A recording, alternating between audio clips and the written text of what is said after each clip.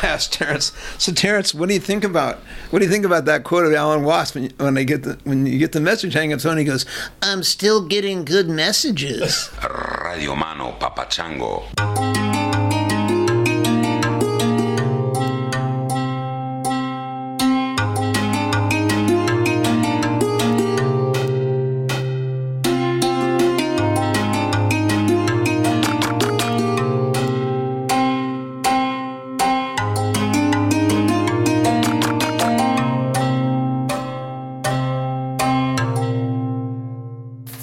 Hey Chris, how you doing? This is Tyler. I'm up in Sacramento, California, in NorCal here.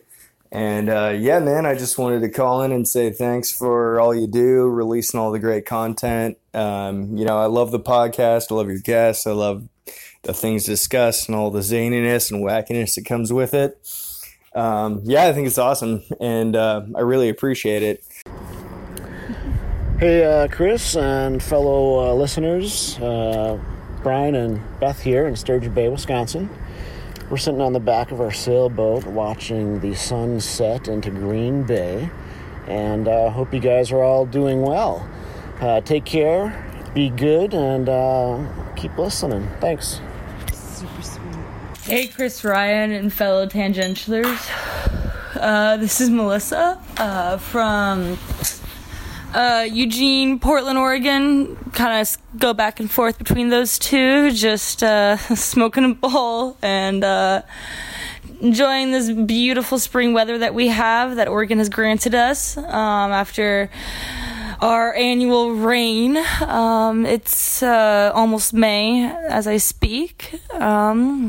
I just got off the phone with my husband, Brian, shout out to him, I guess, who he is doing a physics research internship in Montreal, and they are working on figuring out fusion energy, which is, can lead to sustainable and environmentally friendly and beneficial renewable energy, which would be pretty rad. And just trying to relax from the day. Got off of my internship at the clinic that I work at as a part of my final semester in school, and about to sit down with your latest episode of the podcast before I listen to the episode that Brian and I agreed to listen to, as we are trying to incorporate that in our weekly conversations and daily conversations as a way to kind of continue to stay connected throughout this vast world. So, thank you for the podcast. It's great. It not only connects strangers, but the people that we love close to us as well. So, life is weird. Hope you all are riding it out. And as I am, trying to as well. So have a lovely shining spring and a future summer. Bye. Greetings, Earthlings. This is your host, Christopher Ryan. Welcome to another edition of Tangentially Speaking. My guest this week is John Harrison. He is a guy who's been around. He's extremely thoughtful, interesting, out-of-the-box dude. What you just heard was his impression of Terence McKenna, who was a friend of his. Impersonation, not impression. I always get them mixed up. I don't want to give the story away, but he had some tangles with the law, let's say, in his enthusiastic pursuit of psychedelic knowledge. I'll let Tim tell the story, but he's definitely been around. He's a great guy. And he looks at things from a lot of interesting angles with considerable depth. So I hope you enjoy this conversation with Mr. John Harrison. I am back from my river rafting trip on the Deschutes. It was fantastic. It did not rain constantly as I was fearing. And in fact, we did not hit any serious rapids. Nothing life-threatening happened. There were some rattlesnakes around, but we saw them. They saw us. Everybody was cool. It was really nice hanging out with the dudes. from the various firefighting forces of Portland, Oregon. If any of you are listening, thanks so much for letting me tag along with you. My buddy Tom and I were the only non-firefighters in the group. It was an honor to hang with those guys. Man, if you want to go camping with some dudes who know how to get shit done, go with some firemen. They pack and unpack and cook and clean, and it's just everything works like clockwork. Those are some dudes who know how to handle a situation for sure. So anyway, that was fantastic. That was just a beautiful few days. And I'm in Portland now, just spent one night here. We're leaving as soon as I finish uploading this episode, headed up to Seattle. There is a get-together scheduled Thursday, May 23rd in Seattle, 7 p.m., 7 to 9 at Jules Mays Saloon, which is at 5919 Airport Way South, Seattle. I don't know if it's South Seattle or Airport Way South, but it's Jules, Jules, Mays, Maes Saloon. I've never been there, but I hear it's a cool place. A woman named Maggie got in touch. She does some bartending there occasionally, and she said, hey, this is a great place if you want to get together in Seattle. She's not going to be there, I guess. She's going to be on the road somewhere, but anyway, she hooked us up, and looks like a great place, so that's where it's going to be. Jules Mays Saloon, Thursday the 23rd of May at 7 p.m. Hope to see you there. All right, I don't really have much to say about the news, largely because I haven't been paying attention to the news, which has been interesting. I'm just going to get right into this episode and then hit the road. I'm going to be in the woods for the next few days, editing Civilized to Death again. See, this is the thing. You write a book and you think you're done. You're not done. You're not even halfway done. You've got edits and then edits and then edits and then publicity and then interviews after, luckily, if you're lucky, you get lots of interviews. If not, it just sinks without a trace, and that's definitely a possibility. We'll see. So I'm going to be in the woods for a few days up around Mount St. Helens somewhere. Don't know where yet. I'll know when I get there. Just sitting at a picnic table in some BLM land next to a fire, reading this book again, and hopefully enjoying it. If I don't, how can anyone else, right? Yeah, so that's it. I'm just going to play you out with an acoustic version of a song most of you will have heard. It's called Down Under. It's a song about the hippie trail, which was what people, young hippie types, traveled back in the day in the 60s and 70s. Went from Afghanistan down through Pakistan into India. Yeah, lots of people took that hippie trail. Anyway, the song's called Down Under, and it's by Colin Hay, who was the lead singer and songwriter of the band Men at Work. This was a big hit in the 80s, I guess.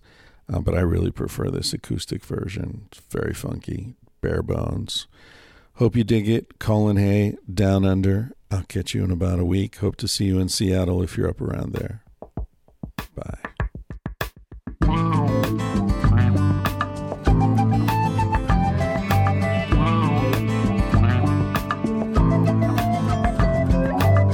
Traveling in a fried-out Kombi on a hippie trailhead full of zombies. I met a strange lady. She made me nervous. She took me in and gave me breakfast. She said, do you come from a land down under? Women glow and men plunder. Can't you hear the thunder? You better run, you better take cover.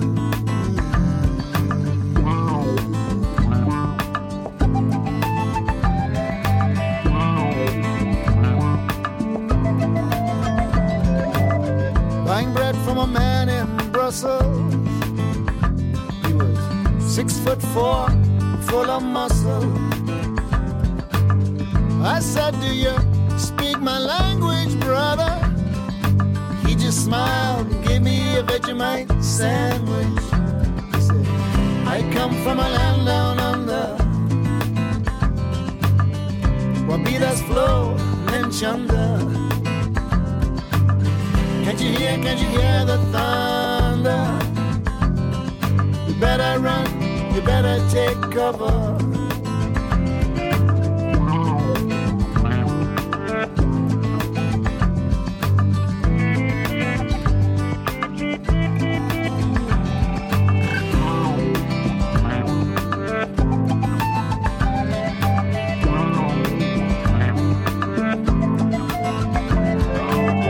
Lying in a den in Bombay,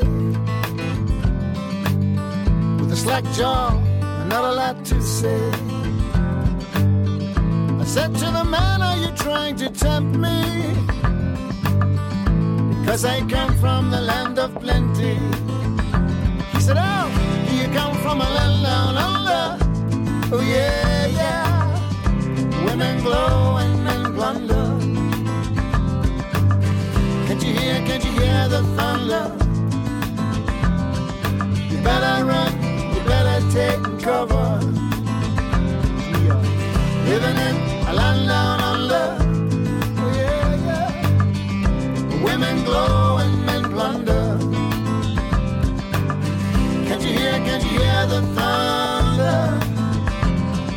You better run, you better take cover.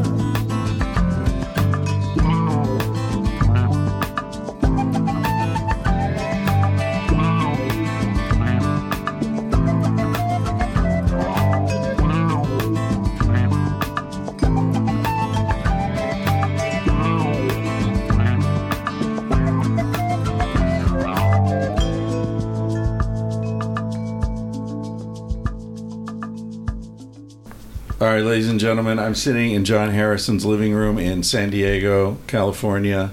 There's a gong. There's a geode, a massive geode. What else do I see? I see singing bowls, I think. Are those Tibetan singing bowls over there? Yep. Yeah, some interesting stuff around here. And I already recognized the book, The Fellowship of the River, that I also have sitting around in my hovel. It looks like a backgammon board over there. It is. All right. There's chess. So anyway, we were, as always happens, we launched into a conversation while I was setting up the recording gear, and I had to interrupt John and say, "Stop! That's good shit, man. Save that shit." There's on the door. There's a poster of entheogens, master plant sacraments, ayahuasca, iboga, psilocybin, San Pedro, and peyote, of which I have experienced 3: psilocybin, ayahuasca, and peyote. Never San Pedro or iboga. I haven't tried the ibogaine yet. Yeah. No. I've been. I interviewed. What's his name? Doctor. He's a Mexican guy. Had the ibogaine clinic in Tijuana for a while. Martin Polanco? Yeah, Martin. I know Martin, sure. Mm-hmm. Yeah. Martin, that's right. Yeah, and I was down at the clinic before. Oh, okay. Shit hit the fan. Yeah. Well, anyway, it's good to be here. Glad it's good to be here in my home. Yeah, and you, as you know, you and I have already talked about, like, you fit into one of the major foci of this podcast, which is psychedelic research and clinical use and so on and so forth. So you were, when I interrupted you, you were talking about how you were in a doctoral program at CIIS. That's California correct. Yeah, Institute yeah. I was there. Studies. I was doing my doctorate, my PsyD in clinical psychology, and I was in my pre-doctoral internship at the time at a methadone clinic in Oakland, California, where I kind of landed there because I'm a procrastinator, and and when I finally got around to signing up for my internship, it was the only one left. No one wanted to go work at a methadone clinic, it turns out. They were missing out because that turned out to be an amazing experience for me, and of course that's how it usually happens, and kind of fall into it. And I loved working there. I loved the people. I quickly fell in love with them, and I had been a well-trained hippie in terms of drugs. For me it was never the opiates, the dark drug, the bad drugs. Right. It was like I was looking toward the the more enlightening, quote unquote, drugs, just like psychedelics, for example, other psychedelics. Where'd you grow up? I grew up in L.A. In the San Fernando Valley. It was home. Right. Then, when were you in high school? I graduated in 1970.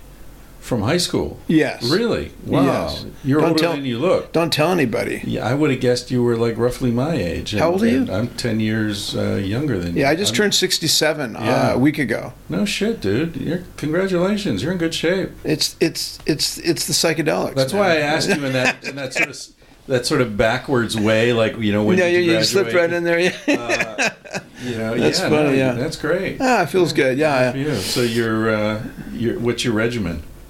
Hike every day. Hike every day. And I meditate. Keep moving. Yeah, that's right. Yeah. Keep moving. Yeah. And I'm trying to complete a diet book, which is going to have all blank pages. That's titled "Eat Less, Move More." Yeah. And it's all blank pages. It'll be a journal. That's pretty good. Yeah. Sell it. So that's my diet book. Yeah. So so you're in this doctoral program. You're doing the methadone at the methadone clinic. Yeah. And I'm working at the methadone clinic, and like I said, it was new territory for me. It was a new field that I had never really jumped into, and I was drawn to addiction treatment anyway. My brother had passed away from alcoholism, and it was in my family. And then I was also drawn towards psychedelics. I had been a Grateful Dead aficionado for a long time, lots of tour time with the Dead, and lots of music in my life. Yeah. They went together with the psychedelics, Yeah. So when the methadone clinic popped up, one of my only resistances was I had to be there at 5:30 a.m. every morning. So I had to get up at 4:30 a.m. because I lived in the city, and I had to commute the opposite way to Oakland, California, so across the bridge. So, but that I adjusted to that, So the methadone clinic was a remarkable experience. I mean, the folks that I worked with there were almost invariably creative, fascinating people. I mean, not all of them. Some were just had lots of bad breaks, and they were all there mostly because they were in some kind of serious pain, right? Like whether it be emotional or physical pain. Right. So I had a lot of empathy for them, of course, and and I, because of my non-judgmental history, and we haven't gone into my history before I went to this program, I was pretty easygoing about it. I wasn't judging them at all. I was, absolutely not. Sure. Yeah. Gabor Mate? Of course. I love his line about how addiction isn't the problem. Addiction's the person's attempt to solve the problem. That's absolutely right. Yeah. It's really about pain. Yeah. And addiction doesn't cause the pain. Addiction takes it away for a minute. Right. But then, of course, that causes more pain, ultimately. That's the downside of that. Right. Gabor is absolutely right. I remember my first conversation with him, I think it was in 2013 at the MAPS conference up in Oakland. And we met backstage, and he was great because he really was about relationship, and it's about contact. Yeah. And those people that are isolated and lonely or dealing with pain without a lot of support, they're wonderful candidates for addiction. Yeah. They're prime candidates, right. So anyway, I loved the work there, but I also started seeing pretty quickly at the methadone clinic the inherent cynicism in it, like the right. Yeah, we got you now. First one's free, little girl. It's like it's addicting. Methadone's addicting, very much so. Yeah, and yet I thought we could do so much better. I certainly knew I could, and I just felt that as a society we can do so much better with these folks who are suffering. So I was in these ruminations at that time, and then almost simultaneously I did my first Ibogaine in Oakland, California. It was an underground treatment. I don't even like that term underground, but it was definitely not overground. Yeah. Well, it's not legal in the U.S., right? It's not. Yeah. Absolutely not, no. And that's another conversation, of course, but it should be legal everywhere. Sure. It's a remarkable medicine tool for self-discovery and healing, really. And anyway, so I did my first Ibogaine, and it was a remarkable journey, and quite a ride. I highly recommend it to some people. It's not for everyone. Do you recommend it primarily for people trying to deal with breaking out of addiction or self-discovery in general? I think that's a great question. I think it's both, actually. I think it's psychospiritual reasons. It's wonderful. It's like all psychedelics, I believe, can be a reset button. Like, oh, let's take another look at my life, at how I got here, and maybe where I'm going, possibly. And then, of course, then the other aspect of that is that with addiction, it unequivocally interrupts the cycle of withdrawal and craving, and that's it is a miracle. Yeah, it's no joke. It does work. It doesn't cure addiction. Nothing cures addiction. Right. That's a story. That's a boondoggle of sorts. It's just not true. Yeah, but it breaks the physiological cycle, and if the person has therapeutic support and doesn't go back into the world and the patterns and the systems that led them into addiction in the first place, it's an opportunity to get off that highway. It's exactly right, and it's a perfect time after the Ibogaine experience, actually, for some intervention in terms of a colleague, an ally, a therapist, someone who can help you to help you. Right. As I like to say, I work with people with addiction all the time. That's what I primarily do with my practice here in San Diego. So you have a PsyD at this point? I don't have a PsyD. I have a master's degree in clinical psychology, and when I left CIS, I was a candidate for a doctorate, and I left there just a little hair's breadth away from just writing my dissertation, which I've now almost finished writing. Long time after, I've written a book. I'm writing a book called Witness to Transformation. Careful about hitting the table. Oh, sorry. Mic. Yeah, Witness to Transformation is the name of the book, and it's about my work with Ibogaine primarily, but other psychedelics too in Mexico. So I was just trying to nail it down, because if there are people who would like to work with you, in what capacity would they be able to do that? Well, first of all, they have to contact me, right? And we talk about it. Okay. I mean, I don't know. So you're licensed like MFCC? I don't have a license. I'm proudly unlicensed. So it's sort of more of a coaching thing. Because I don't call it coaching. But in California, you have to be careful about the word psychologist. Oh, you do. You really do. I just found that out last year. That's another part of the story I was going to tell you. I was starting to tell you. Careful about that. You do, and I really like two of my favorite therapists, Stan Groff and Ralph Metzner, both dropped their license. Right. And I asked Ralph, why'd you do that? He goes, oh, they can't take it away. Right. Exactly. So there's some truth in that, Yeah, So they're both good friends of my buddy Stanley Krippner. I know Stan. I've met him. Stan Krippner? I've met him. He was my mentor in grad school. Stan. I've met him a few times. I liked him. I have respect for him a lot, big time. Yeah. I'm glad he's still around. So he's still around. He's got to be in his 90s, right? 80s. Man, he's probably 86 now. Yeah, I thought so. Like yeah. So where was I? So you're at CIS. You're at the methadone clinic. You can do better. I did the Ibogaine. You did the Ibogaine. I did the Ibogaine, right. And then and then almost simultaneously, within a week after doing the Ibogaine, I ran into my old friend Rick Doblin, and Rick taps me on the shoulder and goes, "Hey, would you like to be principal investigator for a pilot study investigating the efficacy of Ibogaine in the treatment of opiate addiction?" It was a week after your first experience. Within 2 weeks. Wow. Isn't that amazing? That's pretty great. I love the synchronicity of all of it, And I said, yeah. And pretty much that's how long it took me to respond. And also, I was getting, frankly, as I was starting to allude to earlier, I was getting a little burnout on the methadone system. Yeah. They call it methadone maintenance. Yeah. So they're not even aspiring to help you get out of addiction. They're just like trying to make it sustainable in some way. Well, that's really true. It's like I became persona non grata because I would actually have conversations with my patients. I had a 35 patient caseload. So I was busy. Yeah. And I said I would just broach the subject of.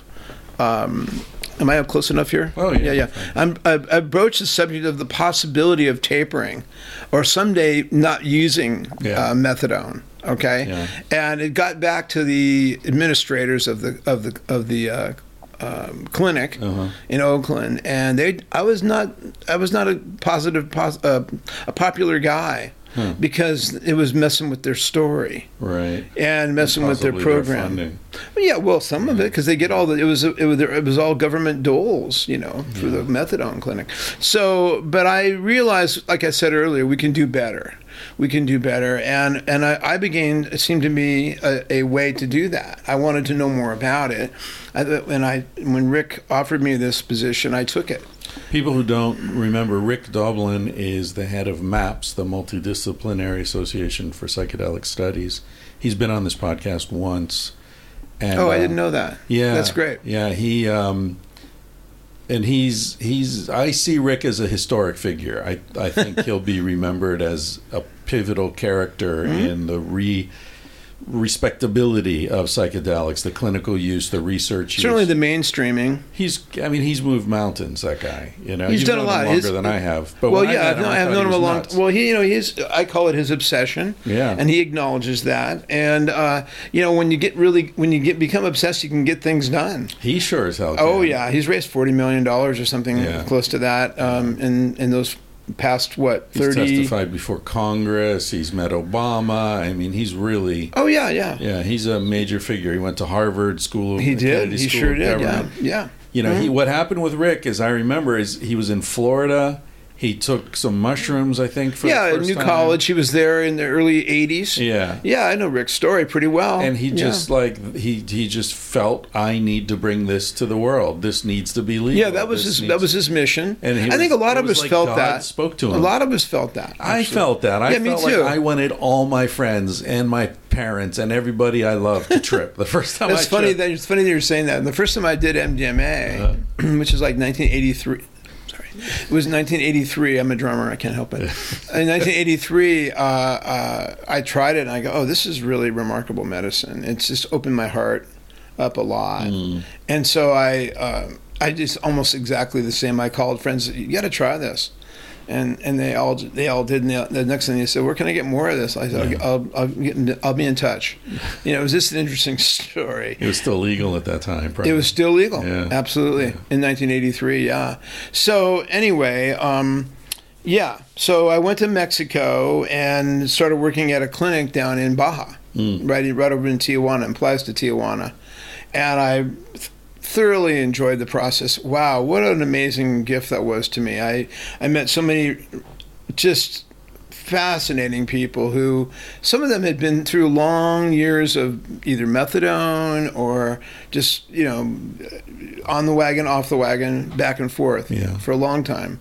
And as I said before about the folks I worked with at the methadone clinic, I came to really, really love these folks a lot. And as Gabor suggested in our little conversation, and he has in books as well, that, the essence of healing really isn't in the orientation or in the training of the therapist or the degrees that the therapist has. It's really about the connection you have with the patient. Right. How much trust there is, how much empathy there is, understanding, and a sense of we're in this together.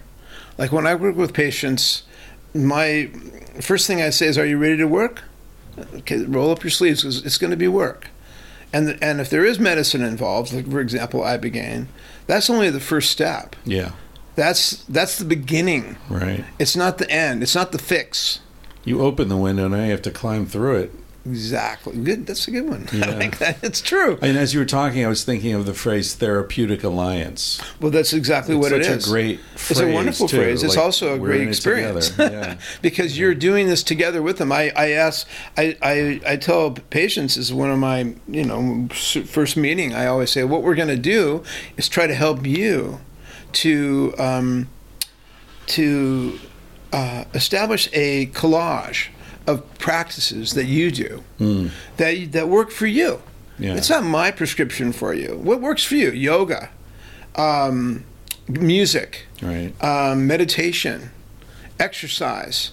This is it's definitely not a one size fits all. The medicine can stop us. The medicine being Ibogaine particularly, but other ones too, can stop us from those habits that take us down the rabbit hole. But they aren't the answer. it's like I was kind of, it's kind of corny, but I say, they're great tools in the toolkit, but they're not the house being built. They're not the thing. Yeah. They are great tools. And sometimes tools are useful to a point. Then there's time to put them away. Yeah. Yeah. And so, and I feel that way about psychedelic medicine. Mm-hmm. I think it's great to a point. Yeah. As it Alan Watts said, when you've heard get the message, I hang up the phone. That's funny that you're saying that, because he did say that. And then I asked Terrence one time in a private conversation. I used to know Terrence at Esalen back in the day. Let me get the door. I asked Terrence. So Terrence, what do you think about that quote of Alan Watts when you get the message, hang up the phone? He goes, "I'm still getting good messages." That's a good Terrence McKenna. And he meant it. He was still getting good messages. Like, I don't know how good they were. That whole time lapse bullshit he was doing there. You know what? He was letting his imagination roll, baby. He was letting it roll, and I paid $20 to go hear him talk about it in San Francisco at New Year's Eve. And I took all these friends of mine. Was that at a concert place? It was in that Great American Music Hall or something? No, it was down. I forget what it's called. Fort Mason. Oh, sure. Yeah, it was at Fort Mason. It was New Year's Eve, and all these friends was like, "Oh, Terrence McKenna, he's this psychedelic visionary." What year was that? Do you remember? In 98, 99, maybe? Yeah. Oh, no. Earlier? No, it was earlier. It was let's see, when did I live there? It was like 93, 4. Oh, yeah. Okay, that would somewhere make in sense. there. That would make sense. Yeah, he was getting sick by the 99. I know. Yeah. No, he wasn't. As far as I knew, he wasn't sick then. But yeah. But he was doing that whole time wave zero thing. Sure, of course. The novelty factors going. Yeah. And I thought, I took these friends like, and I think we were high, and he's going to be talking about tripping, and he's this great psychonaut, and it was just this like mathematical, incomprehensible nonsense.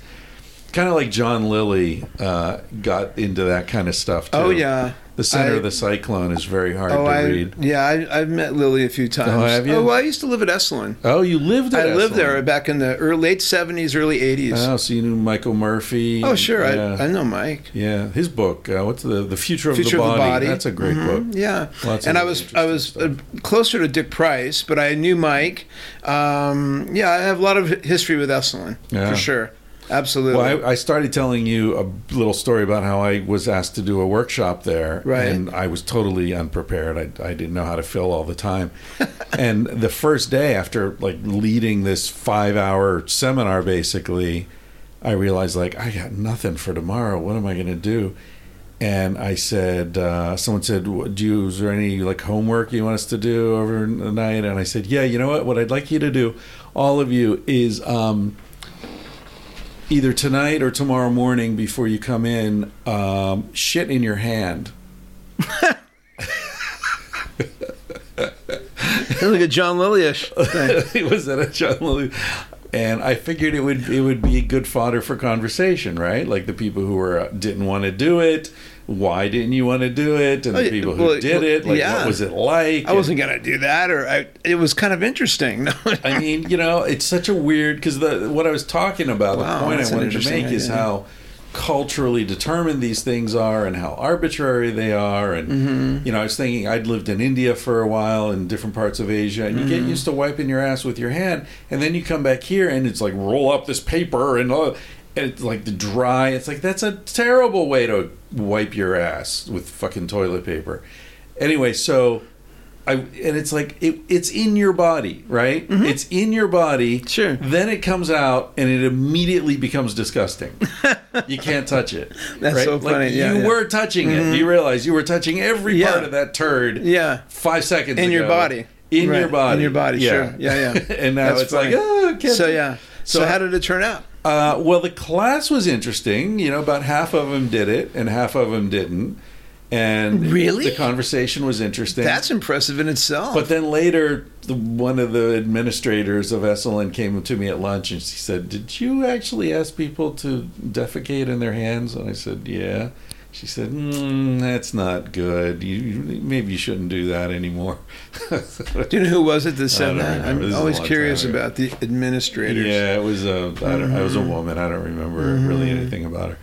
But yeah, after that, I thought, yeah, I'll never do another workshop at Esalen, and they'll never invite me. That may be true. Yeah, that's another conversation about Esalen. But cool place, though.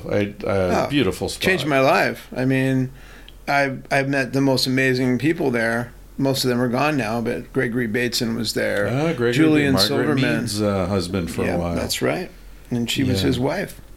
She was, and then who else? Gosh, and their daughter's a writer. Nora's a really dear friend. She's actually a really good friend. I actually just talked with her a couple months ago. She wrote a book called Smaller Arcs of Larger Circles. It's about systems theory. She's a remarkable person, lovely woman, and very, very, very bright. Yeah, and so. But she was a kid there when I was at Esalen. Yeah. Her dad was a resident scholar. Bateson was a resident scholar. Catherine Bateson, is that another That's daughter? her sister. Yeah, okay. Mm-hmm. Yeah. So, And in fact, Catherine, I think, was the daughter of Margaret and Gregory. Right. And Nora had another mom. Right. Yeah. Anyway, so, Esalen was a wonderful source for me. That's where, like I said, I mentioned I met Rick there on July 4th, 1986. Oh. I was doing workshops with Olatunji, drumming with Babatunde Olatunji, hand drums, djembe, and 4th of July celebration. Right. So good times. You are a drummer, a real drummer. Mm-hmm. Not just the guy who hits the table. Well, I consider myself a guy who hits the table.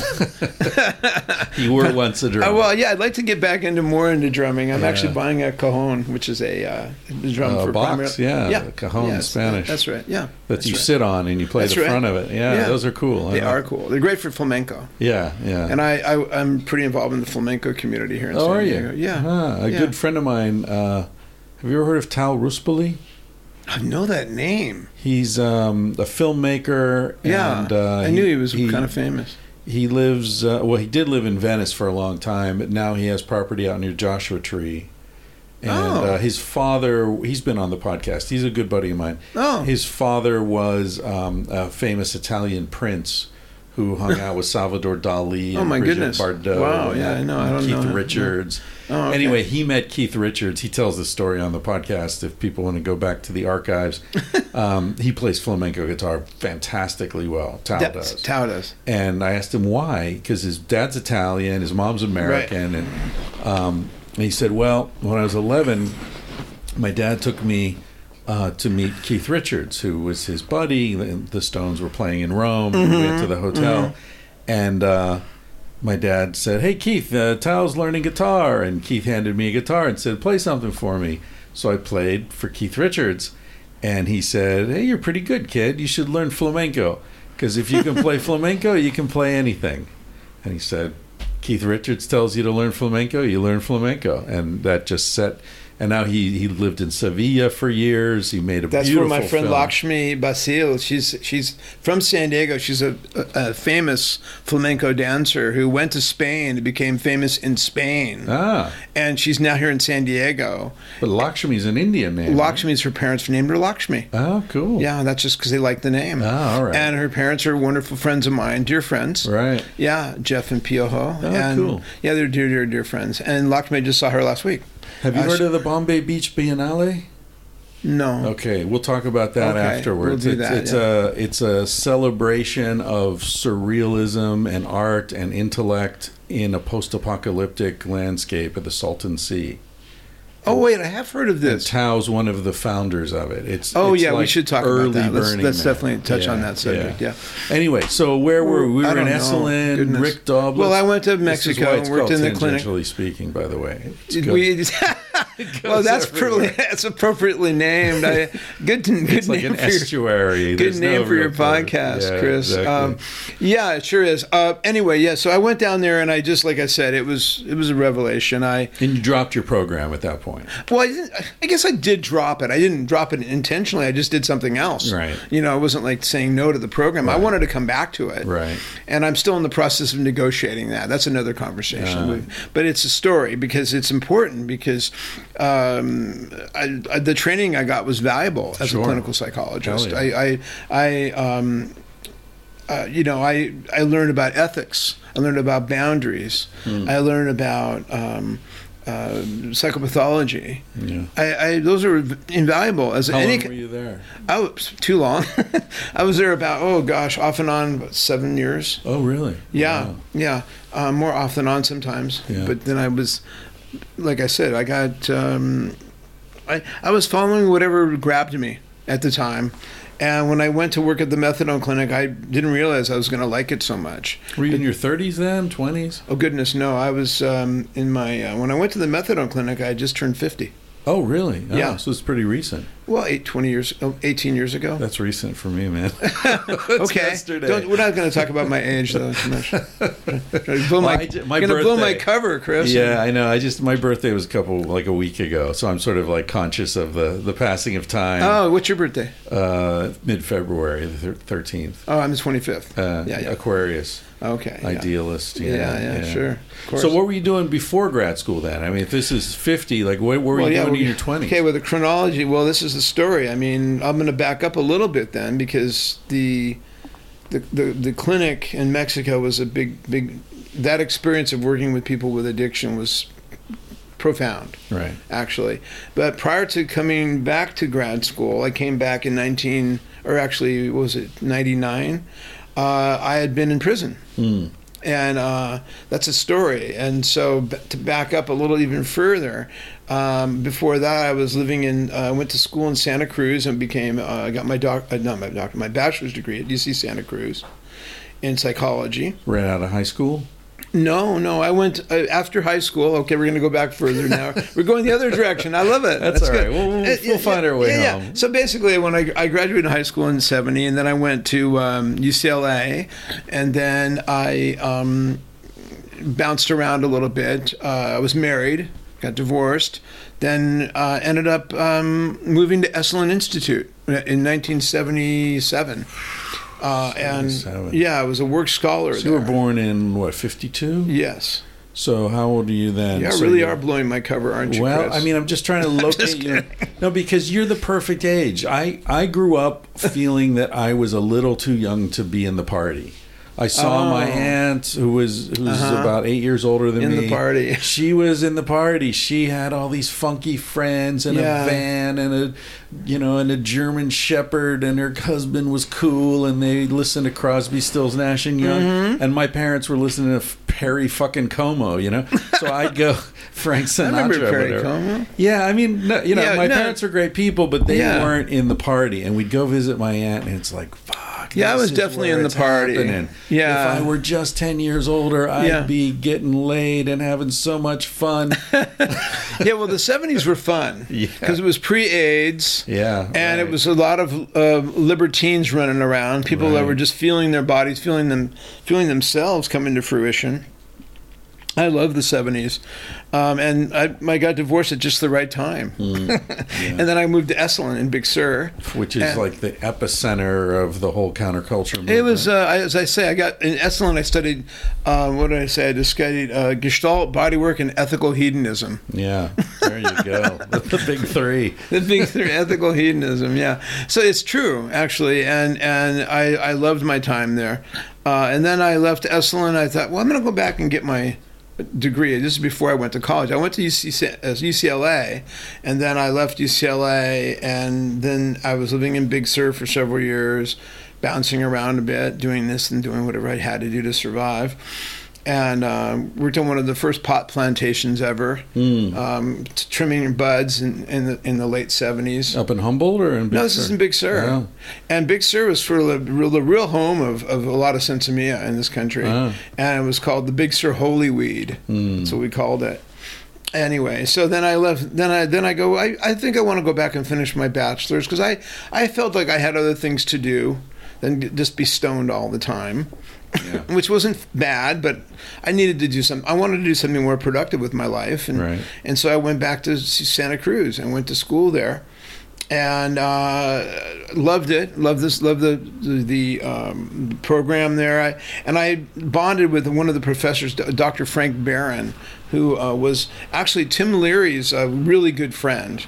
And Frank, I would go to his corner office. He had the big corner office because he was a senior professor, and he would just regale me with stories about him and Tim and psychedelics, him and Tim and psychedelics, and I was enthralled, of course, you know, and then sure.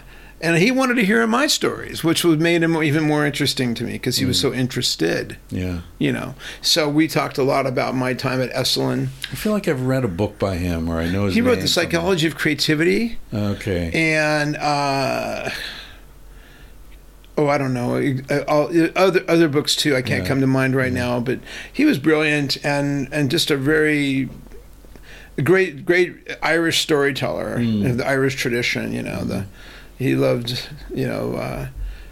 I remember talking about Finnegan's Wake with him and James Joyce and just William Butler Yeats was his favorite poet. Yeah, one of my favorites. Yeah, he's this wonderful man, and he really inspired me a lot. And I took classes with him on theories of Carl Jung and the psychology of creativity and that kind of thing, and just really enjoyed Frank.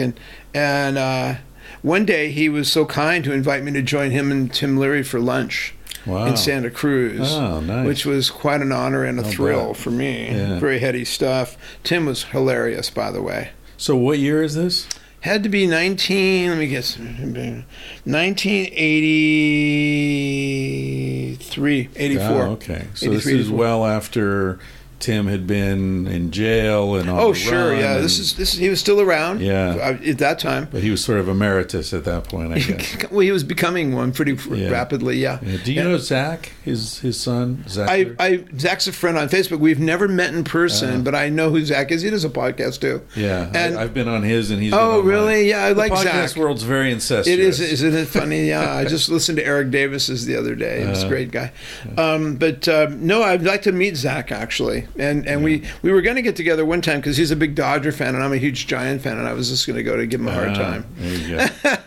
But anyway, I digress. Yes. So you're in school. You're with Frank Barron. Yeah, so I went to UC Santa Cruz, and then after that, I decided to apply to grad school, and I applied to CIS and was accepted in the master's program initially there in the ICP program, Integral Counseling Psychology.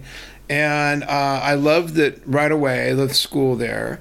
And my first class I ever took in grad school was a class taught by Ralph Metzner. Yeah. And it was called Altered States of Consciousness. Yeah. It was kind of perfect. You know, it was just, okay, I belong here. They were still on the Haight then, and the Haight-Ashbury? Yeah, that's exactly right. They were on Ashbury. I did some classes there. When I started grad school, I went to CIS and did 2 or 3 classes there. Yeah, that was on Ashbury. Yeah, that was the old building there. It's nice. And they had the was it the Alan Watts Library or the that's right. They had all his he was the first dean. Yeah. Of it was called the American Academy of Asian Studies, American Academy of Asian Studies. Then back in the day, So and I was a huge Alan Watts fan too. Yeah. So.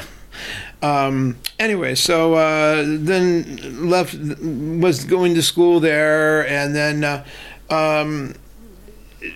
was on Dead Tour a lot, and then I got into the business of distributing medicine to friends. You were a pharmacist. You might say that. Unlicensed, very much unlicensed. Your pharmacist. Friendly neighborhood underground pharmacist. Yeah, kind of like that. But the truth of the matter is, I was, it was strictly, in my view, very conscious and positive work that I was doing. I was making money at it. There's no question. But then a roommate of mine was arrested for distributing LSD. Is that what you were selling? No, I never sold acid in my life. Was it mushrooms? No, it's okay. I know it's ancient history. I already did the time. Yeah. It's a long time ago. Yeah. No, the thing is that I did move some mushrooms and mostly marijuana and mushrooms and MDMA. That's what I did back in the early, or actually late 80s. Mid to late 80s, maybe a little bit in the early 90s. I got arrested. I was arrested for something I didn't do.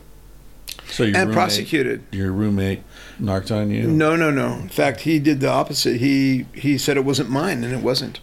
What they found, and he did not 8.5 years So for you it. got busted just because you were in the apartment. It was in where my the stuff house. It was a found? house in Bonnie Doon, and I was arrested. And it's a long story, but it's all going to be in my book, which is all about my time as a fugitive and as in prison. Oh, you're a fugitive as well. Oh, I haven't gotten there yet. Oh, okay.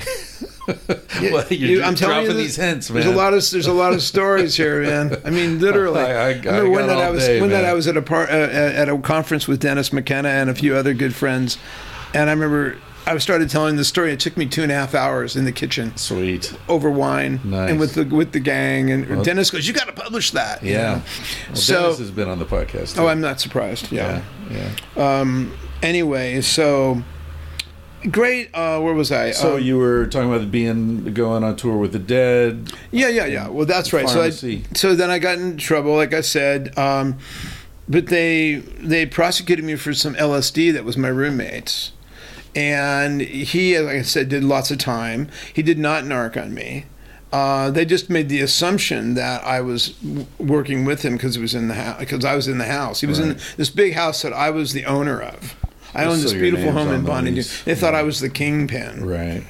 How much acid did they Oh, I don't find? even know. It was some bottles of liquid that were his, and he when it came down to coming back to my sentence or my trial, they asked him, was this yours or John's? And he goes, well, it wasn't John's. He didn't say it was his because he didn't want to get more time. He thought Right. he was concerned they were going to give him more time. Right.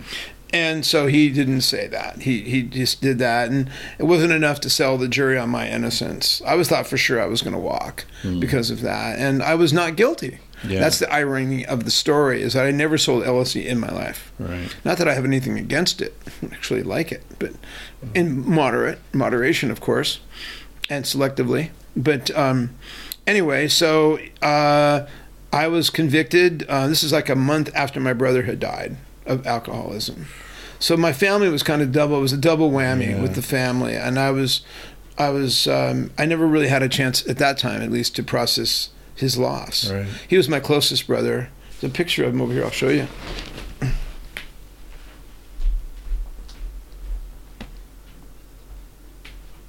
This is me and my brother Jim.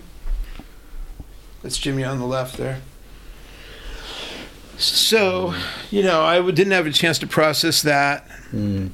Yeah, that's How long before he died is this? that was about 8 years before he died. Wow. Yeah. So, I had hair then. And a pretty funky looking shirt too. Yeah, let me It's see. like a purple. Oh yeah, it was a funky. Flower, It was yeah. psychedelic shirt. Yeah. Absolutely. It's one of the few times any picture of me with a tie on. Yeah, I was gonna say, were you at a wedding or something? It was my brother's wedding. Oh, okay. My brother Robbie's wedding. Oh, there you go. His first wedding. How many siblings? Do you I have 5 siblings, 4 living. My brother Jimmy's passed, and there's Rob, and then there's David, Will, and my sister Barbara. One girl. Twin. She's a twin of Will. Billy and Barbara. Oh, Yeah, interesting. yeah, they're cute. So they're the youngest. So I'm the oldest Oh, okay. of 6. Yeah. So it must have been a rough time for your parents. It was really rough, and it everybody. was really, of course, yeah. And my father especially was devastated by it, and so it's a story of crazy loss, and there's an allegory here about the drug war. It's like silly loss and silly is even too nice a word for it. It was tragic, really, in some ways. Yeah, he was lost to the legal drug, and you were lost to the far less toxic. Which is the irony, of course, is the great research that Stan Grof is involved in, which shows that LSD can really help alcoholism. Yeah. So ironic. There's a lot of irony here on top of irony. Always. And didn't one of the founders of AA, Bill Wilson. Yeah, right? Bill He W. had, Oh yeah, he was a big psychedelic big fan. experiences. Yeah. So so at that point I was like I was convicted in federal court, and I'll never forget I came home that night, and I was out on bail still, which is in itself remarkable, because I was looking at least 15 years, What was the bail? $100,000. How'd you come up with that? Some friends signed for it, and I signed for my house, and they never came collecting the bail after. Well, I'll tell you that story in a minute because I hit the road. I don't want to spoil the ending here. Yeah. But anyway, so you're out on bail, you get convicted. You're looking at 15 years. You're not sentenced yet. I'm not sentenced. I'm in that limbo between the end of the trial and sentencing. Right. This is a few months. Yeah. And this was like over winter 1993, 92, 93. Like I said, my brother had just passed. So I'm at that point. I'm on the. I'm not sure what's going to happen. I asked my lawyer called me up one day and finally he said, "Hey, they just made a request for the judge denied all of the motions. We had a motion for mistrial, new trial, and prosecutorial misconduct, which are all very valid. But this is like the height of the drug war, and there was just very little chance of getting any traction there with that. So my lawyer says, very high-priced lawyer, I might add." He came in and he said, "Well, this is what's going on. They want you to come to a court for a bail revocation hearing. But the judge's calendar is full today. So we're going to have to reschedule it for a week from tomorrow, a week from Wednesday." And I said, "Okay." And then I said, "What do you think the chances are of me walking out the front door not in cuffs after that hearing?" He goes, "About 3%. So I thought about it for about 10 minutes. I go, "I'm not going to sign up for slavery. What do I do? How do I do that? How do I sign up to be a slave for 10 or 15 years? It's just not in my imagination or lexicon or concept of any way, shape, or form." Yeah. So I at that point, I basically got together with my friends, and we had what they called lovingly the Last Supper. I had this big, beautiful house in Bonnie Doon, gorgeous place, ocean view, private road. It was a gorgeous place, and we had a big party. And then the night I was going to leave, the night before my trial, 2 nights before my trial, the revocation hearing, was going to be Wednesday. Monday night, I went to my friend's house to spend the night. Tuesday morning, I got in his car and we drove to Los Angeles, and therein began my odyssey on the lam, on the road. Did you have your passport? A bit. I did, but I had to get a whole new ID. I had prior to the actual trial and sentencing or the hearing, I had secured a birth certificate of a dead infant, and I made it into microfilm. It was from microfilm. Is when I got the birth certificate. Yeah, right. And so then I ordered the birth certificate off of that, right, and then built an ID, which was much easier to do than pre 9/11. Right. And I had ancillary IDs like MAD, and I had a credit card, and I built a new ID, and then I hit the road, and I didn't have a whole lot of money. I think I had about $40,000 total, and it doesn't go very far. Yeah. And so I ended up moving to Oregon, and I could go on and tell you the whole damn story. Sure. But it was an interesting time. Yeah. I don't recommend it, being a fugitive, but I tell you what, it changed my life in a lot of ways. It was probably very, very good for me. In what sense? I really sure appreciated my freedom. Yeah, there's no question about that. It every day. Oh yeah, every day. Yeah. Freedom is pretty darn sweet, and that doesn't mean to be a robot. It means to acknowledge your freedom and to live being free, which means occasionally taking risk, right, and doing things that are always not so easily and so predictable, right. And so I feel very fortunate. Everywhere I went, people would open their homes to me and their hearths in their homes, and interestingly, I chose those people on my outer concentric circles of my life because I didn't want to choose the people that were closest to me because they were nervous, and it would be harder to make the case that they didn't know about my status. So, did the people that you were seeing knew your situation? I was forthcoming about it with really? them, but confidentially, of course. But Right. I had to tell them. I didn't want anyone to feel like I misled them. Was there a reward out for your? No, it turned out that, well, to be crude about it, that no agency really had a hard on for me. Right. Because they just didn't have the energy or resources. Right. I mean, I was federal. So I was way below the level of an FBI or a federal marshal manhunt. I was not even in that league, and so local cops didn't want anything to do with me. They didn't know who I was or where I'm from or how. Right. So I was in that weird limbo. I didn't know this at the time, of course. Right. I had no You thought knowledge everyone's of this. looking for you. I thought I'm looking over my shoulder. It's like, Wow. pretty crazy. Yeah. Did you ever get pulled over for speeding or anything during that time? No, I didn't. I usually obey all traffic laws. Chris, I'm a good citizen. You know what? I'm a good citizen. But you could have a tail light out, you know. No, I know. I was very careful, though. Yeah. I went to extra, but I had a driver's license at this time. Yeah, I had I imagine that would be a really nervous situation. Oh, no question. Yeah. Well, that's a story too. How we ended up finally getting caught, and that's a whole other story. It could go on for another 2 hours. You got some time? I got plenty of time. You might have to edit this one, making it two-parter. Yeah, make it a two-parter. How long are the podcasts? An hour? An hour to an hour and a half. Oh, yeah. Generally, but yeah, so that's the beauty of podcasting, dude. Like the package expands to hold whatever you put in it. Yeah, that's kind of fun. Yeah. So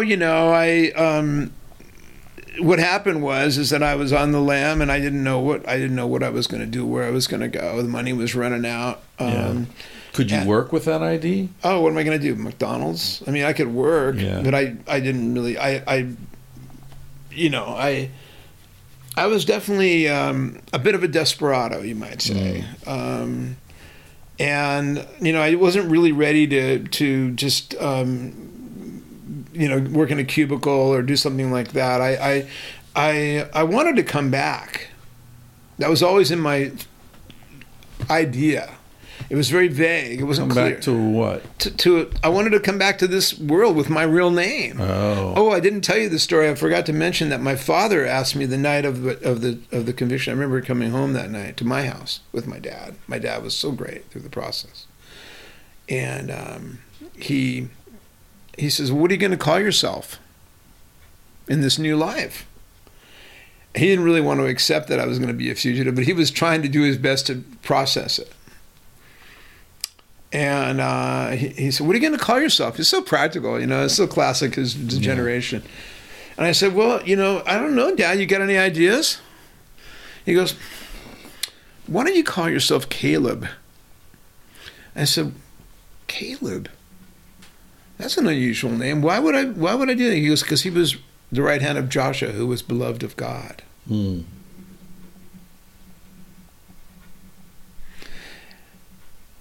It's kind of emotional for me because I remember my dad,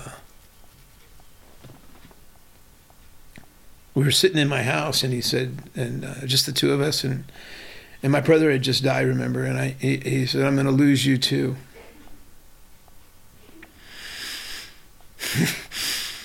Yeah. That was real. I said, "Oh, you can't lose me, you're stuck with me." And it turned out that one of my nicknames from Dead Tour in the old days was Coyote. It's one of my nicknames. And of course, Caleb, I looked that up. My dad had no idea what the name actually means. It means literally dog in the Hebrew. And that's the literal translation. And then the more poetic, you might say, interpretation of that. The words that came up about Caleb were bold, faithful, and impetuous. There you go. Pretty good for a fugitive. Yeah. Pretty required. Faithful to your home, though, ultimately. Yeah. Faithful to the ones that you love. Yeah. Faithful to your family and the people that you care about so much, Could you be in contact with them while you were? Very, very little. Almost none. It made my parents, it made them very uncomfortable. Both of them. For you to call? Yeah, no. They just didn't want to. And I didn't want to make anyone uncomfortable. Right. That was kind of one of my major jobs when I was in that status, to make everyone around me as comfortable as possible. And one way to do that was not to create anything that would make them think there was any reason for anyone to come down on them. Right. So I just was really, really careful about that. Yeah. So, but I had to make a living when I'm on the lam, right? Yeah. So I found a friend with who was a brilliant mycologist, and he said, "Why don't we grow mushrooms?" Well, sure, step it up. You know, when the going gets weird, the weird turn pro. Yeah. To quote Hunter Thompson. Yeah. Yeah. So it was kind of like that. Let's take it to the next level. Let's up the ante a little bit. Is this in Oregon? This is in Oregon. Yeah. That's correct. It's on the McKenzie River. Uh, And a friend of mine, I won't mention his name, he actually helped me get a house. And if you're listening, I'm thinking of you. And he may be. he may be. That's true. He pretty sure will when I tell him to listen to it. This is not live, obviously. No, I know. I'm glad. So anyway, we got a house together, and we ended up turning a 2-car garage into a very lucrative payday. I won't get into all of that too much specifically, even though it's ancient history and it's way beyond any kind of prosecution. But it was a great experience growing psilocybin. Yeah. It was a great experience for me. What a magical thing that is, to watch these 3-foot phalluses rise to the light. They get that big? Oh yeah, when they're still wet. Wow. When they're growing. I This see. is pre-drying. Right. Oh yeah, they get big. I bought spores in syringes one time. Sure, yeah. But I never got Smart. around to like sterilizing and the rice cakes and all that. I just yeah, carried yeah. the syringes around for Sure. years. Yeah, well, that's a good way to do it. That's a Yeah. way to do it. Yeah. Yeah. This was probably 25 years ago or something. It's about when I grew 'em. Yeah. It's about that time. It was about. How did I buy them? Online? Maybe because the spores have no psilocybin in them, so you could buy That's them right. Oh, yeah, it was online, quite legal. There was no online then. It must have been in a magazine. It was for High Times. Probably it was probably from the back of High Times. Yeah, they were running around, and I really enjoyed the process, and we were very, very successful with it. Yeah. And it basically made it possible for me not to have to worry about money for several years Right. if I didn't want to. And my big master plan was to do one more time, make enough money to go to Costa Rica, buy some property, meet a beautiful Costa Rican girl, and live happily ever after. Pura vida. That was my big dream, That's a good one. Yeah, and then the story about how we got apprehended was an interesting story, or how I got apprehended. Uh-huh. So we did this very successful grow there on the McKenzie River, and which is a little east of Springfield, in Eugene area. It's right out going toward Bend. Right. Lovely, lovely area, beautiful area, right near some hot Crater springs. Lake. Pardon me? Toward Crater Lake. No, Crater Lake would be further south, That's further south, okay. yeah, more I think west, I Right. believe. Right. No, this would be east of Eugene, Right. but beautiful. Oh, yeah, green, and we lived right on the McKenzie, literally on the river, so we could fish off the deck on the back, Wow. and we compete with the osprey for the steelhead. Oh, nice. Osprey would go diving, and they would get them.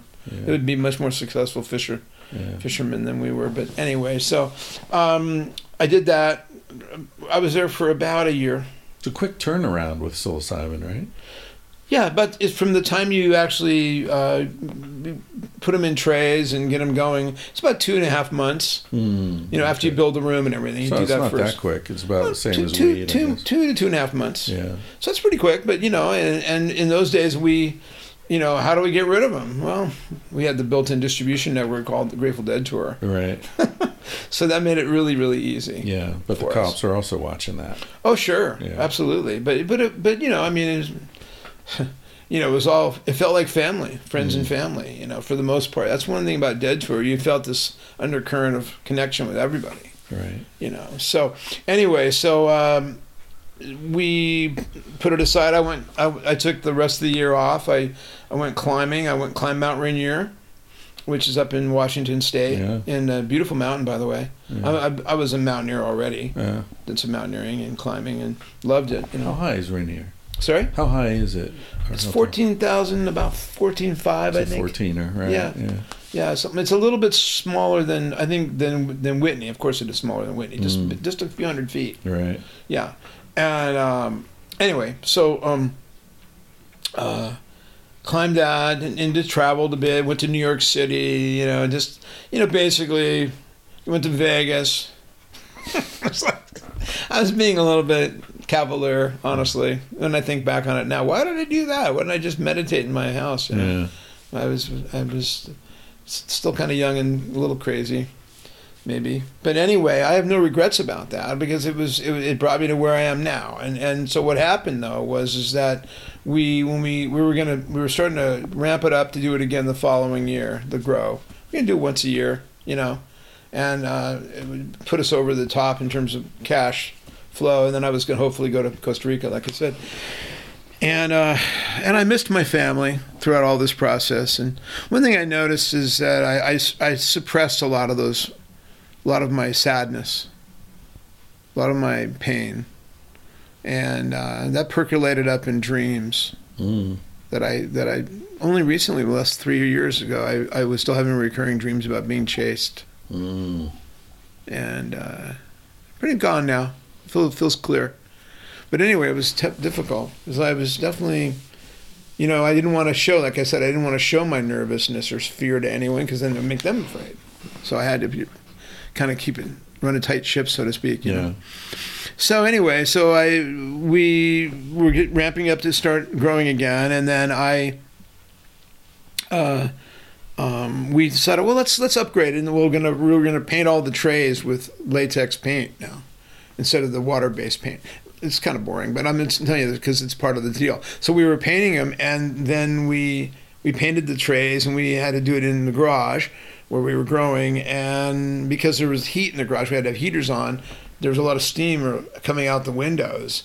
And we think a neighbor, it's the only thing we came up with, is that a neighbor saw the steam coming out the window and called the police. Thought it was on fire or something? Thought it was a marijuana grow or something. I don't know what they thought, honestly. I don't know. There was never any testimony around that. They called the Lane County Sheriffs, this is the sheriffs in Oregon, and they came to our house, and they came to the gate, at the front gate, and in the gate they said, I said, can I help you guys with anything? They were in plain clothes. I said, well, we're Lane County Sheriffs. We think you're growing marijuana here. Can we come check it out? And I go, well, you got a warrant? And he said, well, you can go get one. We'll put somebody here until we do. I said, come on down. Did a little Tai Chi move there, a little Aikido move. Don't fight it. Let them welcome them in. So they came down, looked in the garage. There was spotless. There was nothing in there because we had cleaned it. But it's all painted white. All painted. Lights. Like, what are you doing in here? What Sure, is this? looks like a grow room. What is this about? What are you guys doing here? Oh, my friend that I'm leasing the house from, he grows oyster mushrooms here. That's what I told them. Right. And they said, we don't believe that. They didn't believe a word. I said, well, and look around. And so we want to go in the house. They didn't have a warrant. Okay, go in the house. And they looked around. They did find some Petri dishes with some spawn on them in our refrigerator. But they didn't find, you could travel for several years on. Yeah. A lot of money that was lying around under the mattress. Oh, they didn't find it. No. They didn't look that hard. They found the Petri dishes. They were expecting to find a grow operation. Yeah, that's right. And then I had 2,000 books, which I still have in my library, and then those books were all with my real name, John Harrison, on them. They didn't even notice those. Yeah. Well, who owns this place? And I go, he's my friend. And I said, well, they said he wasn't home. He was no, he leased it to us. Oh, I see. And I said, well, no, he travels around the world a lot. He collects art.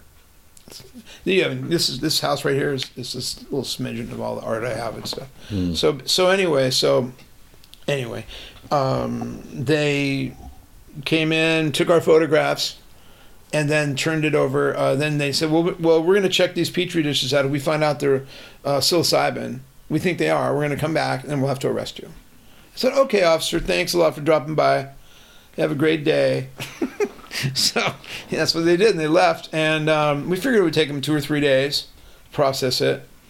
And meanwhile, I put together the dream team. We took all my personal possessions, put them in one storage unit, took all the growing equipment and put that in another storage unit in the same town, not in the same storage area. And we were trying to be careful. And we, about 4 days after they had dropped in, I was on my way to California. My friend was driving me down. I won't mention her name right now, but she was a hero. And we stopped in. I had buried a lot of cash out in the garden. I went out to the garden, picked up the cash, and got in her car and drove to San Francisco. And when we went in the house, we saw the sign that says, we dropped in. There'll be a warrant posted for your arrest. There is a warrant posted for your arrest. And we got that information. They left it at the house. At your house in Oregon, or house in Oregon? I'm sorry, was it unclear? I'm sorry. I thought you meant in San Francisco. No, on the way to San Francisco, we drove out the Mackenzie Highway. Okay. Stopped at the house. Right. Picked up the cash. I should be more deliberate about this. Right. And so then we went down 395 down the east side. Right. It's a great drive, 395. Especially all the way to L.A. Yeah. Oh, yeah. But we were up in Northern California. Right. So anyway, it was great. So we did that, and that's basically what happened there. And they took our photographs, as I mentioned, and they ran them. And 2 months later, I had a rental car. The rental cars, I was bringing it back late. Okay, so bringing it back, I called the rental agency. I'll be bringing it in tomorrow. I wasn't even thinking that they had ran my photograph. And when I came in to Eugene Airport to turn my rental car in, I came all the way back up north. They were there waiting for me. The federal marshals were waiting for me there and arrested me. So the guy at the rental agency recognized you? No, the federal marshals, they knew. They had run my credit card, and the credit card had come up somehow. They knew my name. The credit card came up somehow that I rented their car. Oh, and they ran it that way. See. That's how they found me. I see. Yeah. Right. And in the meantime, that's on the new name. That's on the new name. Right. Yeah. Michael Newberry was my name as a fugitive. Right. Newberry. Michael Newberry. Isn't that perfect? That's great. And my grandfather on my mother's side was named Michael. My father was named John. I'm the John III. Yeah. So anyway, I forgot to mention too, I'm giving you the whole story here. This is, like a book-length manuscript. Thank you. That's yeah, great. Sure. Anyway, while I was in California, we found a piece of property up in Arcata. And like I said, something about the going gets weird, the weird turn pro. Well, we were going pro. We decided to buy this property, 20 acres. It was basically an abandoned meth lab. And we turned it into the state-of-the-art mushroom grow setup. And we were in the middle of that when I came to turn the rental car in Oregon. Yeah, that's when I got apprehended. And did they trace it back to the property? No. Oh, good. We did not. So Never. No trail. So you get busted in Oregon, and they know. Do they know you're a fugitive, or they just know you're this guy? That they wanted from the No, Mackenzie they River? didn't know. They had run my name. Oh, In fact, when I went to the counter, this is kind of dramatic too. I went to the counter to turn the rental car in, and I'm standing there, and the place was ominously empty. Yeah. The whole place was empty. Oh, right. I go, right, this is weird. Like they clean everybody out of here. They're afraid you might be armed. It Maybe. could get dangerous. Yeah. They said, well, hi. The guy goes, John Harrison. I know you.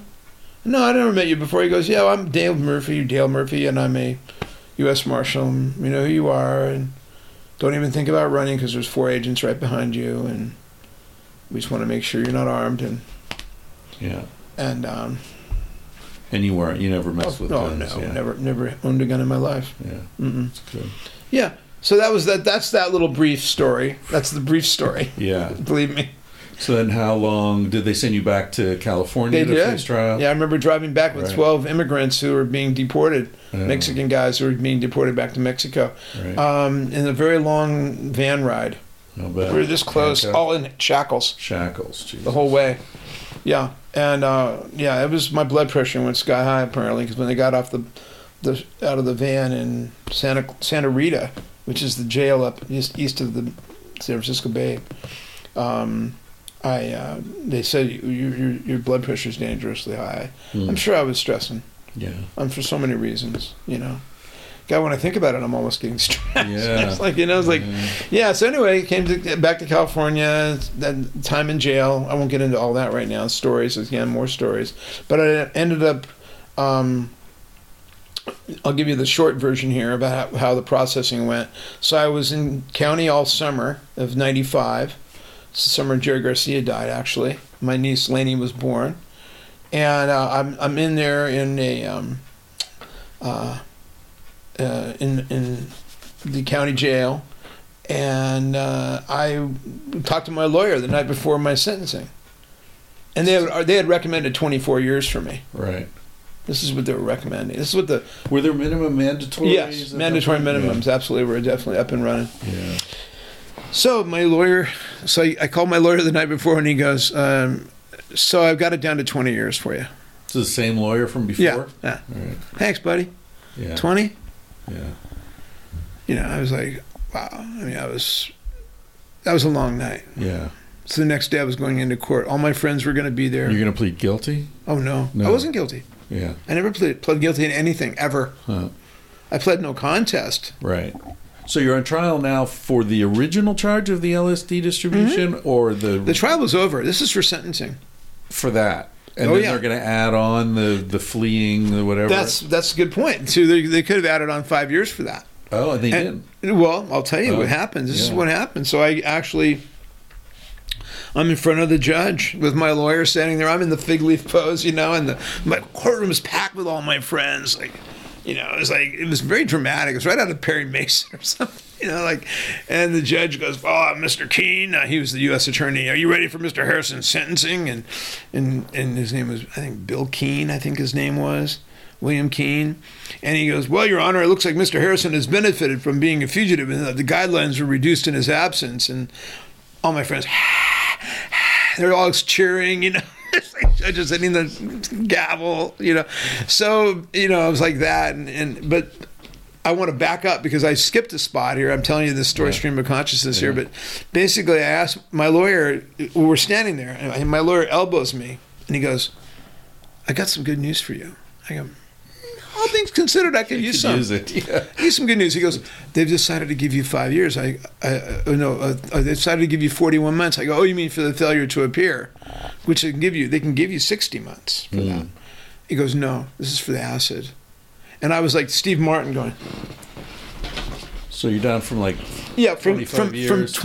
288 months down to 41. Right. And then with good behavior. Well, no, there's more. So then I'm standing there going, I couldn't believe it. I was ecstatic. I go, "Yeah, I'll do that on my head." Thank you, And so the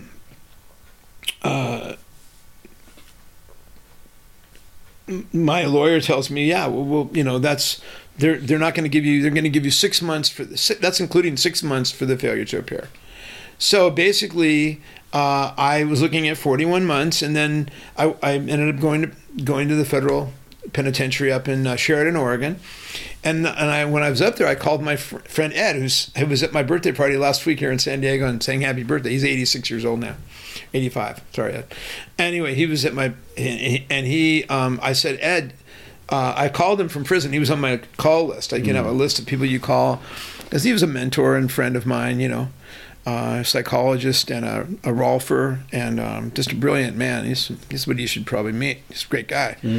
He's a remarkable person. He was at Esalen in the early days of the residential program there. That's when I met him at Esalen in 77. Anyway, Ed says, I called Ed from prison, and they go, "Hey, Ed," and he goes, "John, how you doing? How's prison treating you?" And I said, "Well, Ed, all together, it's not that bad. Everything's going okay. But I would like to know if you would do me a favor, and would you write a letter to the head of this drug program here in prison? Because if I write him a letter saying that I was, I had a drug problem, because my lawyer had advised me not to tell them I had a drug problem. I didn't really have a drug problem. I liked marijuana. So I pretended that I was addicted to marijuana." So Ed started laughing and goes, "You, a drug problem? Your problem was getting it cheap." Exactly. Buying low, Yeah, selling high. yeah, kind of like, yeah. So basically, Ed. So what was the advantage of the letter? What did that get? Oh well, he basically got me in this program, which meant this. It's called the Drug Abuse Something Program, and essentially 2 hours a day, 4 days a week, for a year, and you basically show up and listen to their propaganda or in propaganda. Right. And you in propaganda, yeah. So yeah, basically, because it was exactly a good prototype for how not to do a drug program. Right.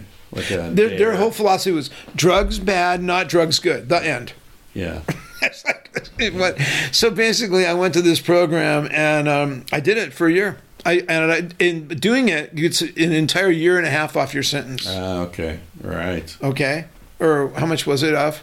I went down from 41 months to 29 months. And that 29 includes time in the county, Right. and includes 6 months of your halfway house afterward. Yeah. So my actual time in the big house, total time was 15 months, which was, yeah, that's not even a time in the military. Right. I never went to the military, so I figured this was my time. It's your community service. Yeah. Yeah. So wow, was it a medium security? Yes, it was actually. Yeah. That's a good call. Yeah. Because they wanted to put me. First of all, I was going to go to a minimum because of my sentence, and they realized, oh no, we can't because he was a fugitive. If you're a fugitive, you they can't were get afraid a you minimum. walk. Yeah, Yeah. Like I did 4 days in a medium security prison in Alaska. Really? Yeah.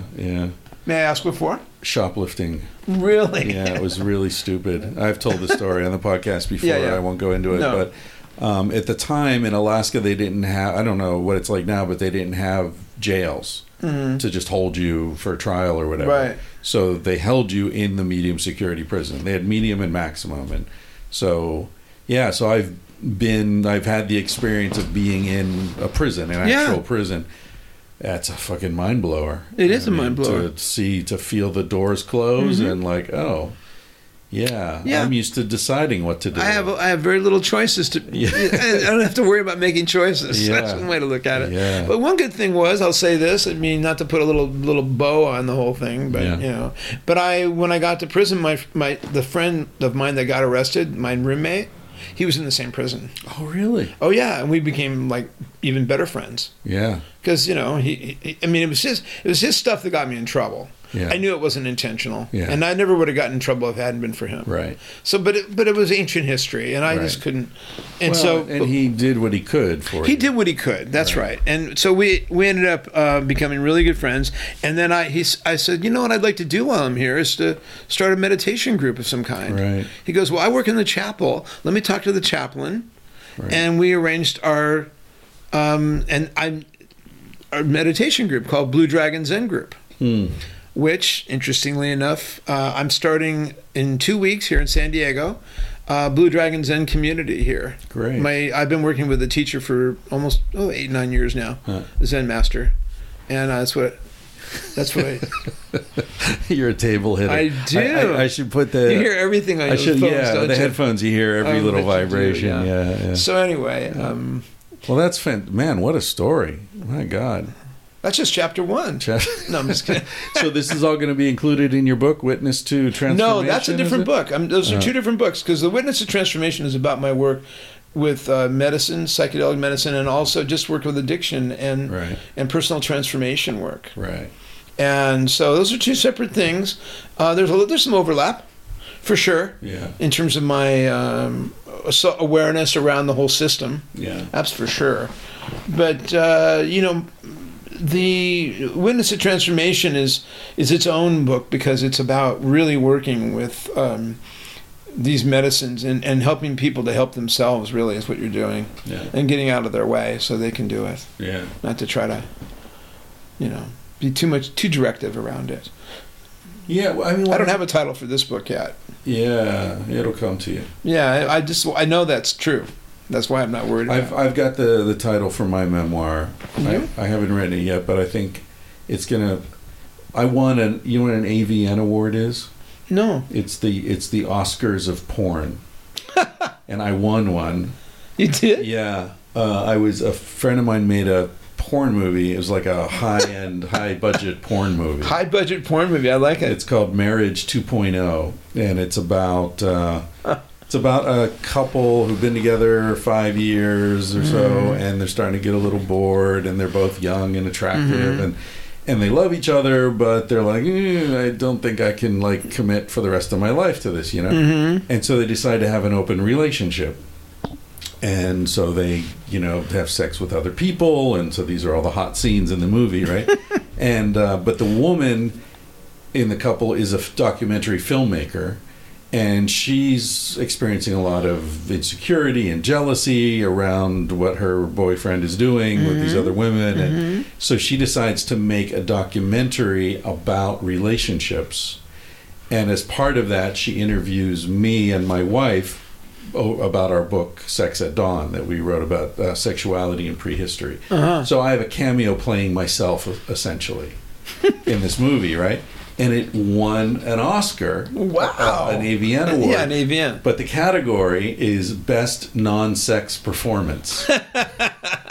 So you have that on your wall? I've got a trophy. Oh, that's great. That's so great. So on your mantle? I think that's going to be my memoir. That's a pretty good... Best Non-Sex Performance. It's like winning. That's a good title. Yeah, I mean, it's intriguing, right? It's a really good title. What does that mean?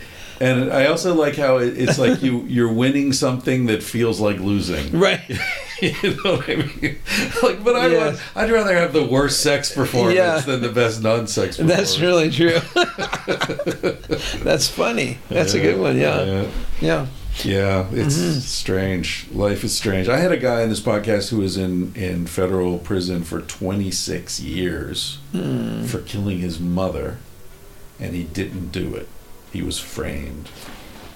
That was a hard conversation. How was he? So what happened, I met him through my aunt. My aunt read a story about him in the LA Times, and she sent some money to his legal defense fund, and then they met each other somewhere, and she said, you should talk to him. You have this podcast, you should talk to him. He's a great guy. Bruce Lisker is his name. And I was afraid to, honestly, because I thought he would be so angry and just so tragic that that would be painful for you. Yeah. I understand that. I was afraid to be around him. Right, I completely understand that emotion. And then I went to a party. He had a party at his house, and my aunt took me, and I met him briefly, and he was the sweetest, coolest, chill dude. And then I asked him if he'd want to do the podcast. He said, sure. And I'm not surprised. Sat with him. And he was just so cool. There's a vacuum cleaner going somewhere. And, do you hear that? Yeah, I do. Let me check it out. No, don't worry. We'll wrap it up here. Oh, okay. But anyway, I said to him in the conversation, like, dude, I was afraid to meet with you because I thought you'd be so angry. Like, how do you you're so chill? And he said, they took 26 years. I'm not giving them another day. Yeah. Good for him. Yeah. I really understand that. Yeah. I do. I'll bet. I mean, I feel like I lost about 10 years. I mean, including the time waiting for trial, including the time on the lam, including the time in prison, including the time about a year and a half after I was on probation. Yeah. So all that. Sorry. It's a big chunk of your life. My chunk. It was my 40s. Yeah. Really, and usually for a lot of people, that's really productive years. It's a time of creativity. It's time of making babies. Right. It was Socking away money. Sorry. Socking away money. Socking away money. I did none of that. Yeah. And so, I'm not whining about it. Actually, it was what happened. Those are the cards that was dealt. But I feel like it was there's sort of a purification through fire in a way. It's sort of like, okay, I learned something here. What's to learn? And like I said, about a lot of appreciation of freedom, right? And not willing to settle for less than that. And that's a big lesson. It's in some ways it's like a near-death experience. Oh yeah. Because absence of freedom is a death, right? Oh, very much so. I feel like what's that great line from the movie Wall Street? I don't know if you remember this movie. I always quote movies, and there's a great scene when Charlie Sheen is getting arrested, finally in the stockbroker's office, and Hal Holbrook was one of the his mentors there, older guy, and he goes, Bud, here's what I want to tell you. When you look into sometimes in your life you look into the abyss and nothing's staring back at you, and that's when you find out where your character is. When there's nothing staring back at you, and there's this emptiness there. Where are you in that? And you'll find that out. Yeah. And I'm not quoting it very accurately, but you get the point. Do you get the point? Yeah, and I think it's also a reference to Nietzsche. Yeah. Because Nietzsche said, "Stare not into the abyss, lest the abyss stare back into you." That's exactly right. Yeah. That's good. Yeah. Yeah, it's really true. And so, I feel that's what happened. I have some regrets about it. The biggest regret I have, by far, is the pain I caused my family. Yeah. My parents, particularly. If I could undo that again, I would do it like that. I really feel like I caused especially my father, a lot of pain. And it wasn't intentional, of course, but... did he survive to see you come out the other end? Oh, yeah, he did. Good. That's important. It was important. Yeah. I remember, I guess it was in 2002, my dear friend Leisha, who I'm really close with, she was just here met before last for dinner, and with her family. And we were in South America. We were getting ready to go to South America to climb Cotopaxi, this 19,000-foot mountain. Ooh. Yeah. Was that in Peru? It's in Ecuador. Ecuador. Right? Yeah, it's in the Avenue of the Volcanoes. Yeah. Beautiful. I mean, when I say avenue, it's like there's 20 miles of volcanoes. Never been there. Yeah. Highly recommend. Ecuador doesn't get enough juice because it's really amazing. Yeah, Colombia, Ecuador, Peru. I'd like to. Yeah, you would love it. You would love. Yeah, it's wonderful. You never been to Peru either? No. Oh yeah. Your wife went. You said, right? She was down in Niue. Yeah, she was in Niue. In Iquitos, outside of Iquitos. Yeah. At least maybe 6 weeks there. And then she also went to the. How come you didn't go? I was busy doing other stuff. Oh, apparently, yeah. That's great. Yeah. She's a psychiatrist, and she wanted to do some intensive work with plant medicines. And great! And what's her name? Casilda Jetta. Okay, Yeah, wow, wonderful. She's a renegade psychiatrist. She's my favorite kind. Left, the only kind, really. Mm-hmm. But she's left conventional medicine. Oh yeah. She's very interesting. You can meet her. She's in episode 100. And 212, I think, of this podcast. But I would love to meet her. Yeah, she's in Costa Rica right now. Actually. Oh, right now. Yeah, she's volunteering. In Vision? No, she's volunteering at a hospital, children's hospital in San Jose. Good for her. That's great. Yeah. So anyway, I interrupted you. Where were we? You were talking about going down to South America with your friend to climb the mountain. And with Leisha. Yeah, we went down there, and I remember I was talking to my dad. That's what brought it up, because I was talking to my dad about it, and I said, he goes, and I was getting ready to, I was packing up, and I was in L.A., because where my folks lived at the time, and I was telling him about my trip to South America, and he goes, "What are you going down there for?" That's why my dad was talking. Well, I go, "Why aren't you going down there?" Something like that, and he goes, "Well, I'm going to worry about you." I go, "Dad, I'm 52 years old or 50 years old or something." And he goes, "Well, that's what I do." And that's kind of true. And another little thing about my dad I just want to say is just like sort of old school, but it's so resonant with this sort of deep, timeless love, that's just so true about him. Like the day I left as a fugitive, the day I left, he went to court in my stead. It doesn't sound like much, but he was in there. There was no other people there except him. And none of my friends were there. He went to represent. Mm-hmm. I mean, he lived in L.A. He drove up 400 miles to do that. I know. 350 miles. Anyway, to me, it was powerful. Yeah. Yeah. Yeah, I was just like, so, yeah, I mean... Imagine that drive, what he's thinking, driving up. Yeah. He liked a long drive. Yeah. So, we didn't... It's funny how I got into this story today, and we didn't talk too much about what's going on currently in the contemporary time, but... Yeah. Lots going on. Well, let's do another one. I would love that. Yeah.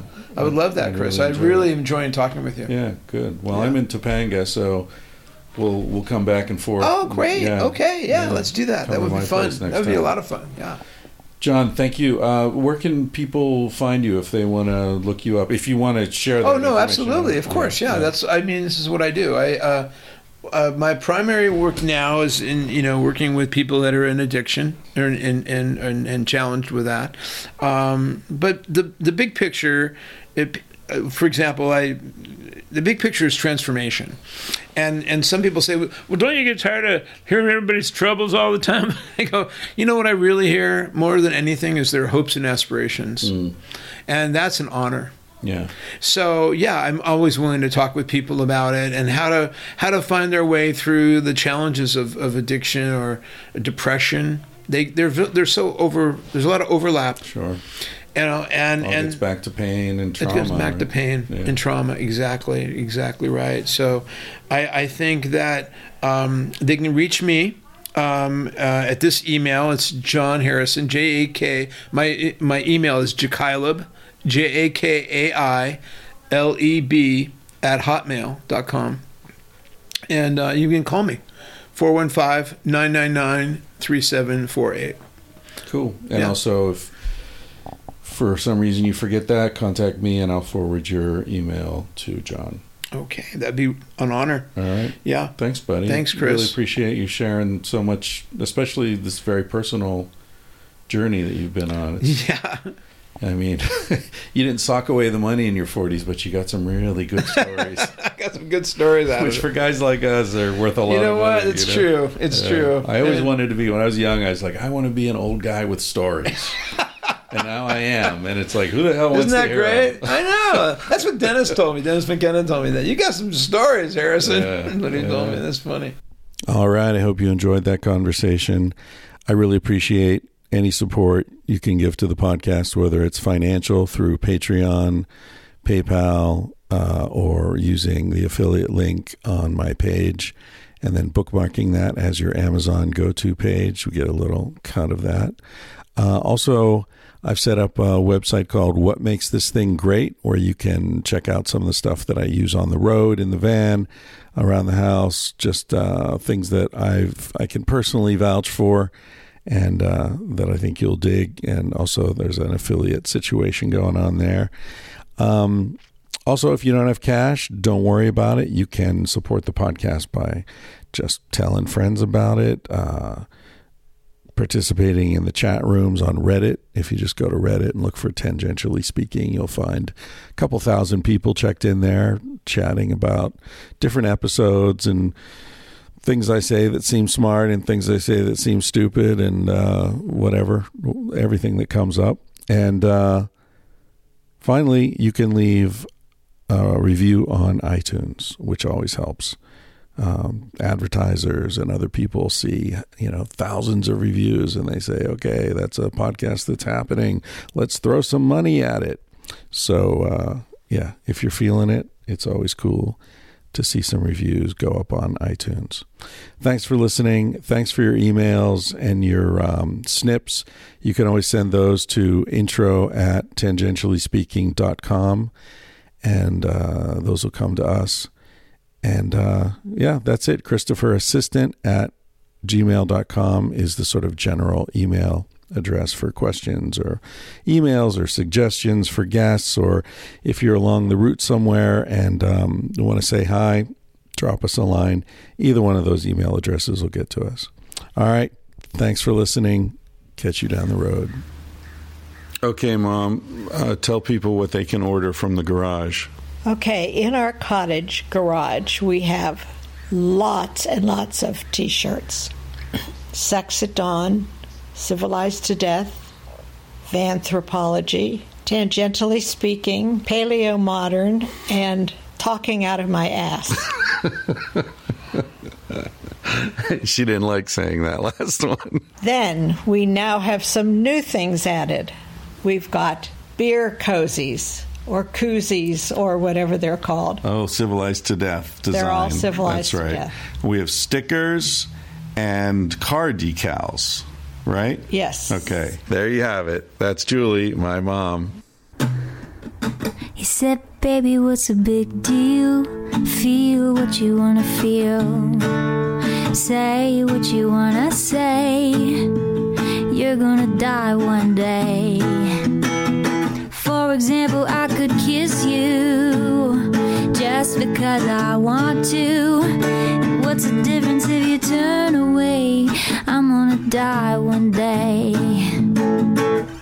Why do you waste your time thinking about your reputation? Trying to meet an expectation, wondering what they're gonna say. When everyone you've ever known is headed for a headstone. I don't wanna give the end away, but we're gonna die one day. Your body is an animal, doesn't ask for much. A little music and a soft touch. Why don't you let it out to play? Your heart is in a bird cage, singing in your chest. You wanna shut it up but give it a rest. You're gonna die one day. Why do we waste our time thinking about a reputation? Running from a confrontation, wondering what we ought to say. When everyone we've ever known is headed for a headstone. I don't want to give the end away, but we're gonna die one day. We're gonna die one day. We're gonna die one day. So baby, what's a big deal? If you wanna be free, say what you wanna feel. Spend the night with me. I'm gonna take you up in my arms. And if we must go down, we'll go singing to the smoke alarms. We'll dance into the ground.